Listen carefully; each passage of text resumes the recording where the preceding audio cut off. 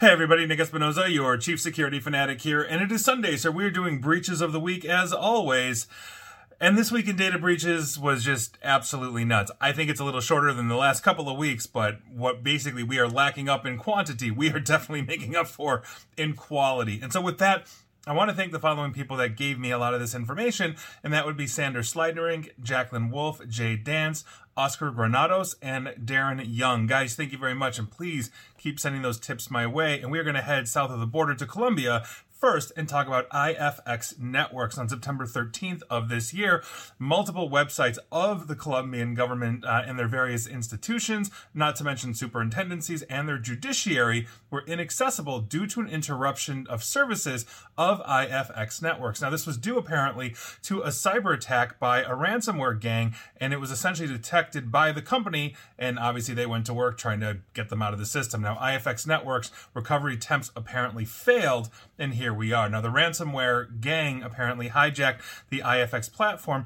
as well as customer data. More than 700 machines in their infrastructure were basically affected, impacting many companies in multiple countries. Now, a total of 46 state entities suffered impacts, with 25 using services of IFX and 21 using their applications in the cloud, and essentially here we are. Now, the quote-unquote gate where the criminals entered was, interestingly enough, through a VMware branded product, which their virtual servers they were using and operating across IFX, apparently not updating anything, or at least this specific VMware product. I do not know which VMware product it is, but apparently it went unpatched. They exploited vulnerabilities, got right in, and the Colombian government, as well as other countries around the region, have been impacted as well. So heads up to you, that's not good, and hopefully the Colombian government and IFX will get back on their feet soon. Moving on, let's talk about Air Canada, the airline of Canada. Now, they disclosed a cybersecurity incident this week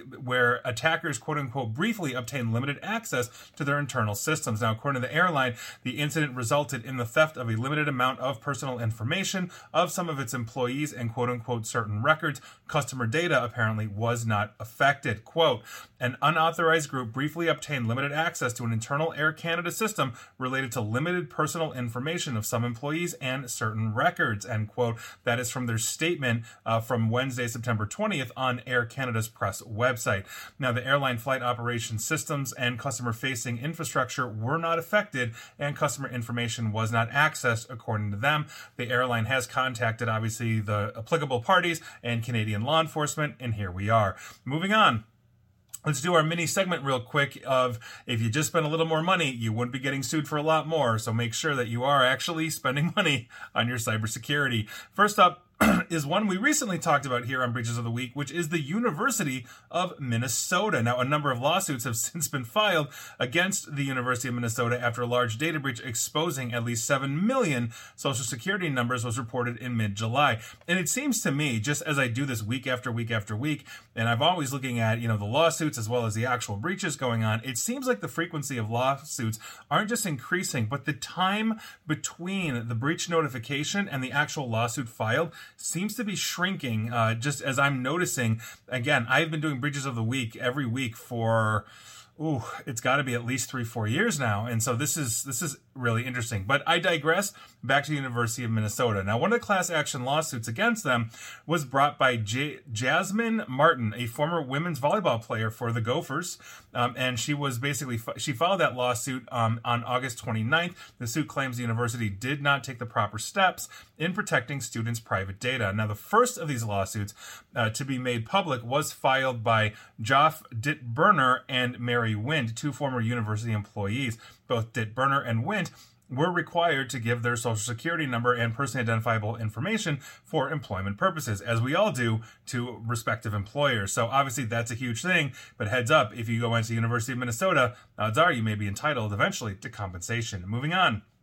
Let's talk about Salud Family Health, because they just agreed to settle a class action that was filed in response to a cybersecurity incident that saw basically unauthorized individuals gain access to patient data in September of 2022. So basically a year ago, more than 427,540 individuals had their protected health information exposed. We're talking names, social security numbers, driver's license, state ID, credit card numbers, financial account information, and then all the health information you can think of, medical diagnosis, treatment, biometric data, et cetera, and usernames and passwords. So obviously that's a huge problem. So heads up to you, patients of Salud Family Health. Moving on, let's talk about Per Foods, aka Mom's Meal. And I swear I talked about these guys like a week ago, 2 weeks ago, something like that. They're being sued over a cyber attack that exposed personally identifiable information and protected health information of basically almost 1.24 million individuals who use the services of their subsidiary Mom's Meals. I literally just talked about this, so again, the lawsuits are just coming in quicker. Moving on.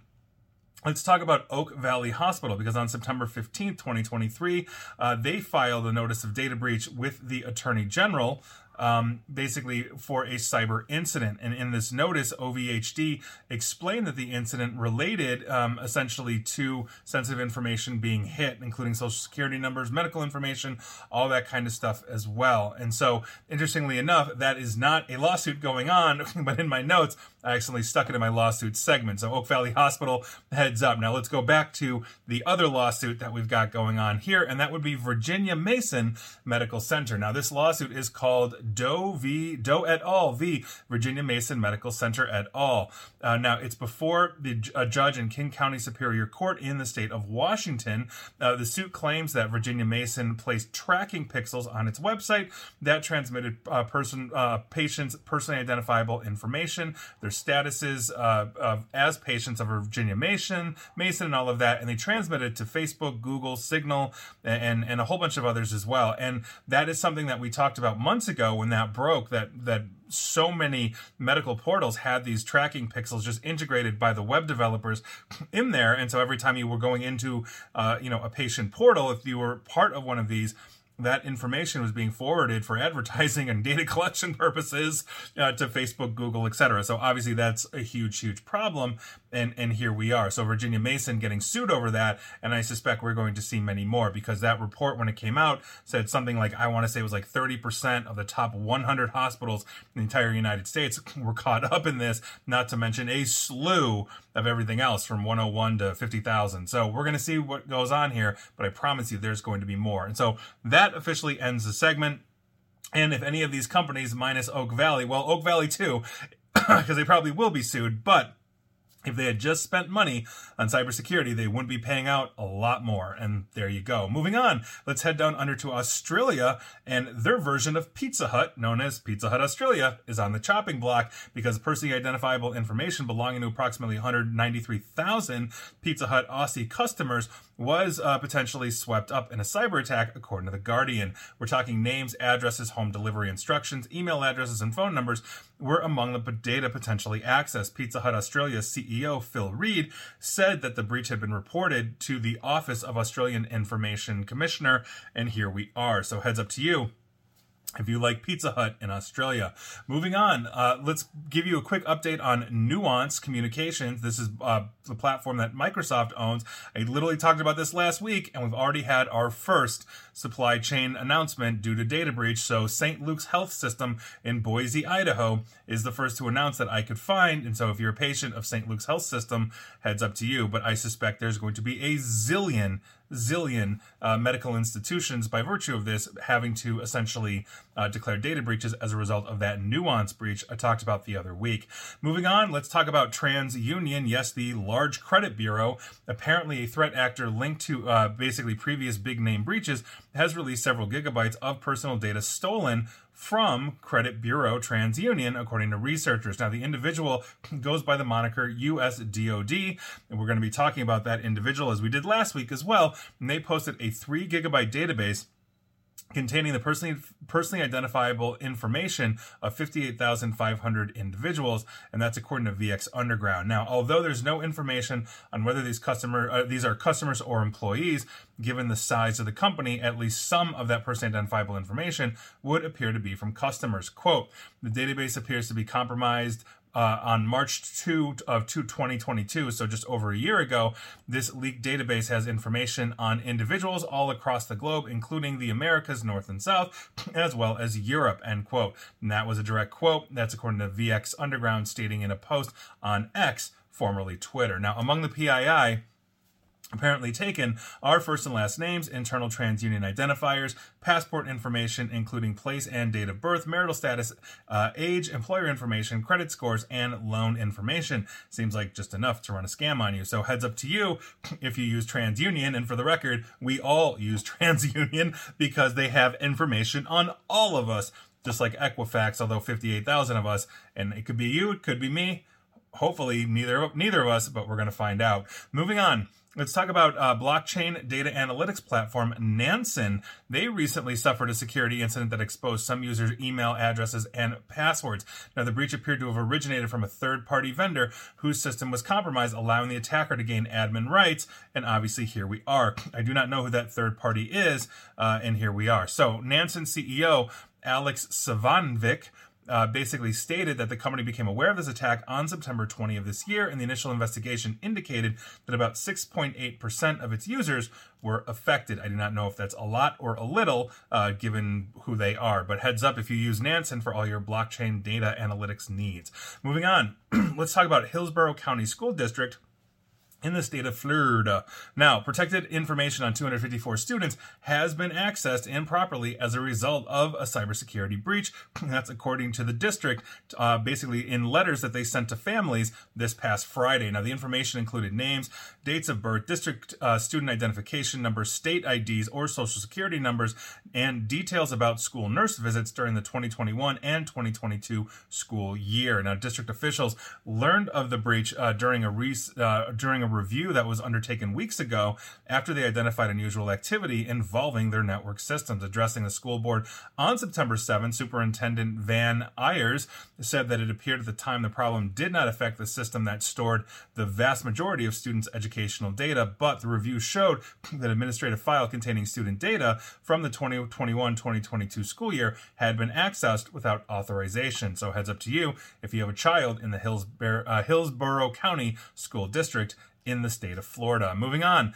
let's talk about Limestone Bank. Now, in a letter of notification sent to affected clients on September 15th, Limestone said it had, quote, identified unusual activity involving an employee's email account, end quote, that prompted, obviously, them to launch an investigation. Another notification issued to the Attorney General of Maine, which obviously Maine, you might, if you're a regular follower and listener, you've heard that that state quite a bit.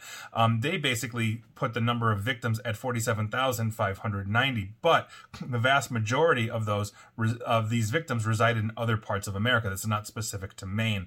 Now, sensitive data, according to the disclosures, includes financial account and credit information for credit card numbers, along with security and access codes, passwords, and account pins. So that's awesome.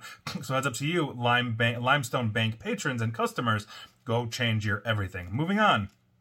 Let's talk about Move It. I'm going to give you an update on this one because we've got some actually interesting information on this, not just disclosures, but we're going to start with that. So the first disclosure is Cadence Bank. So heads up to you there. The other one is National Student Clearinghouse. Now, I mentioned National Student Clearinghouse in my last Breaches of the Week, basically daily video, podcast, all that kind of stuff.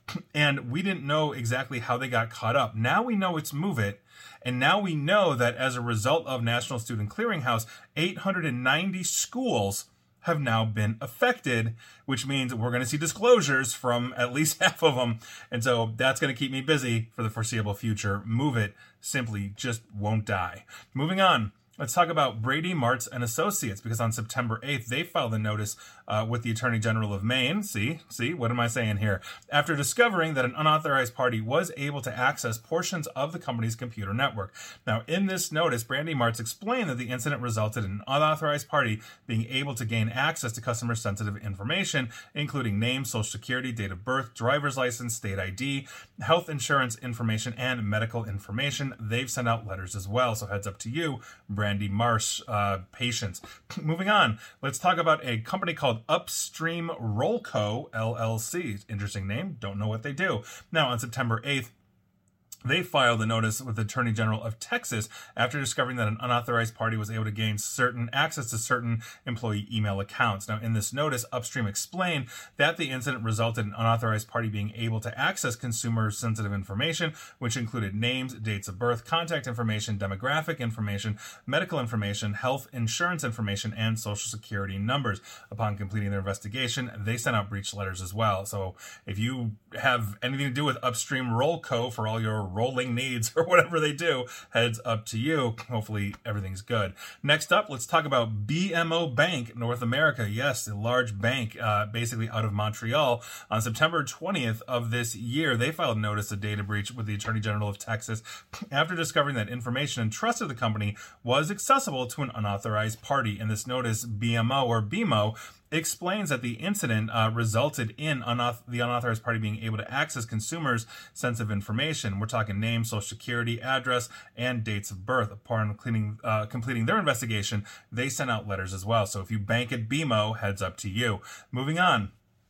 Let's talk about SightPath Medical. Now, they filed a notice on September 8th with basically the on behalf, actually, they filed this on behalf of Sutter North Surgery Center after discovering that an unauthorized actor accessed certain files within SightPath systems. So Sutter North Surgery Center was using SightPath Medical for their certain file needs. Now, in this notice, SightPath explains that the incident resulted in an unauthorized party being able to access sensitive information. I do not know what that is, but SightPath has now sent out notifications for Sutter North Surgery. So if you're a patient for Sutter North Surgery, or your hospital, doctor, whatever, uses SightPath Medical for whatever they do, heads up to you. Moving on. And again, really, we're all in this together. I mean, how many breaches lead to other breaches or disclosures? I mean, move it alone. Jeez. Moving on. The International Joint Commission. Sounds very fancy. They are the body that manages water rights along the U.S.-Canada border. Now, ransomware gang claimed that they stole 80 gigabytes from that organization on September 7th. The No Escape ransomware gang listed IJC as a victim of basically on their dark website and claimed that it breached the commission's network, then stole and encrypted a ton of personal data. Now, the information is contracts, legal documents, personal details belonging to employees and members, financial and insurance information, geological files, and, quote, much other confidential and sensitive information, end quote. So heads up to you. I don't think it's going to stop the water flow along the Hudson or wherever, but nevertheless, that's obviously a big thing. So the International Joint Commission between U.S. and Canada not having a good week. And finally, and we've got a couple finalies for you, we've got to talk about Microsoft once again, because I swear to God, they've just been in the breach news just left and right in the last year or two. Now we're talking about the Microsoft AI Research Division. They accidentally leaked dozens of terabytes, outstanding, of sensitive data starting in July of 2020, meaning over 3 years ago, while contributing open source AI learning models to a public GitHub repository.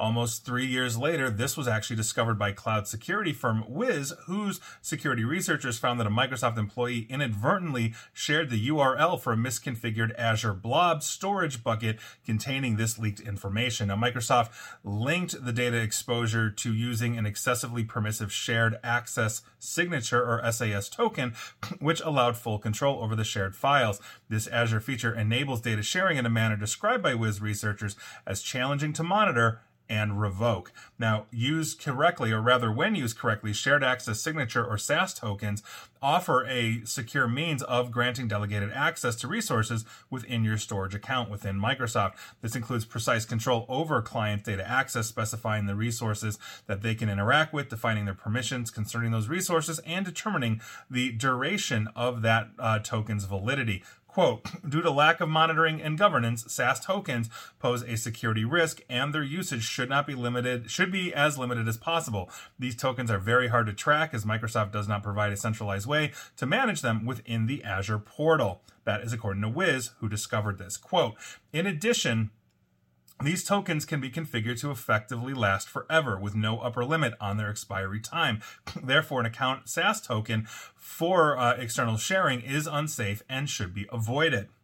Now, the Wiz research team found that besides these open source models, the internal storage account also inadvertently allowed access to 38 terabytes worth of additional private data. Now, the exposed data included backups of personal information belonging to Microsoft employees, including passwords for Microsoft services, secret keys, and an archive of over 30,000 internal Microsoft Teams messages originating from 359 Microsoft employees. An advisory on Monday by the Microsoft Security Response Center, or MSRC, basically that team, Microsoft said no customer data was exposed and no internal services faced jeopardy due to this incident. Wiz reported this to the MSRC on June 22nd of this year, which revoked the SAS token to block all external access, and basically they mitigated this as of June 24th. So heads up to you. The only thing I think that would have been more embarrassing for Microsoft is if they were discovered storing all of this in an Amazon AWS S3 bucket. And there you go. Nerd humor for you. And finally, we have to once again talk about T-Mobile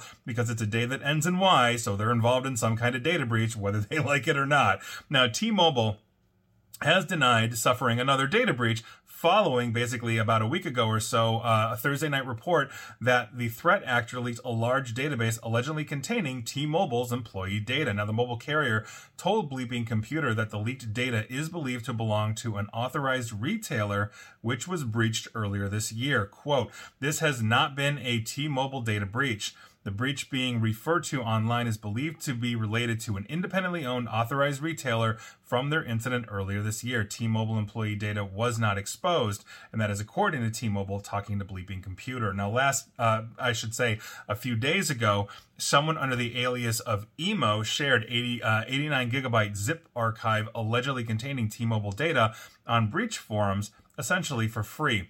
Now, while Emo states that this post title is related to T-Mobile and Connectivity Source, it's a third-party T-Mobile authorized reseller, the post indicates it was actually stolen from the cellular company. Quote, "In April 2023, T-Mobile suffered a data breach exposing sales data /analytics, T-Mobile support calls with customers, employee credentials, partial social security numbers, email addresses, and customer data," according to the forum post. Now, this data breach is believed to be related to Amtel LLC, an authorized T-Mobile retailer doing business as Connectivity Source, who warned basically of this breach earlier this year. Now, in May of 2023, Amtel warned that they suffered a data breach on April 19th that allowed attackers to steal data from current and former employees of that company. Quote, "On April 19, 2023, Amtel was notified of suspicious activity in its network environment. Upon discovery of this incident, Amtel promptly engaged in a specialized security firm to secure its environment and determine the nature and scope of the incident." That is according to essentially their notification. I continue. "While the investigation is ongoing, Amtel determined the incident involved limited personally identifiable information on that same day." End quote. Now, it's not been confirmed if the data released on breach forums is the same as Amtel or T-Mobile, but here we are.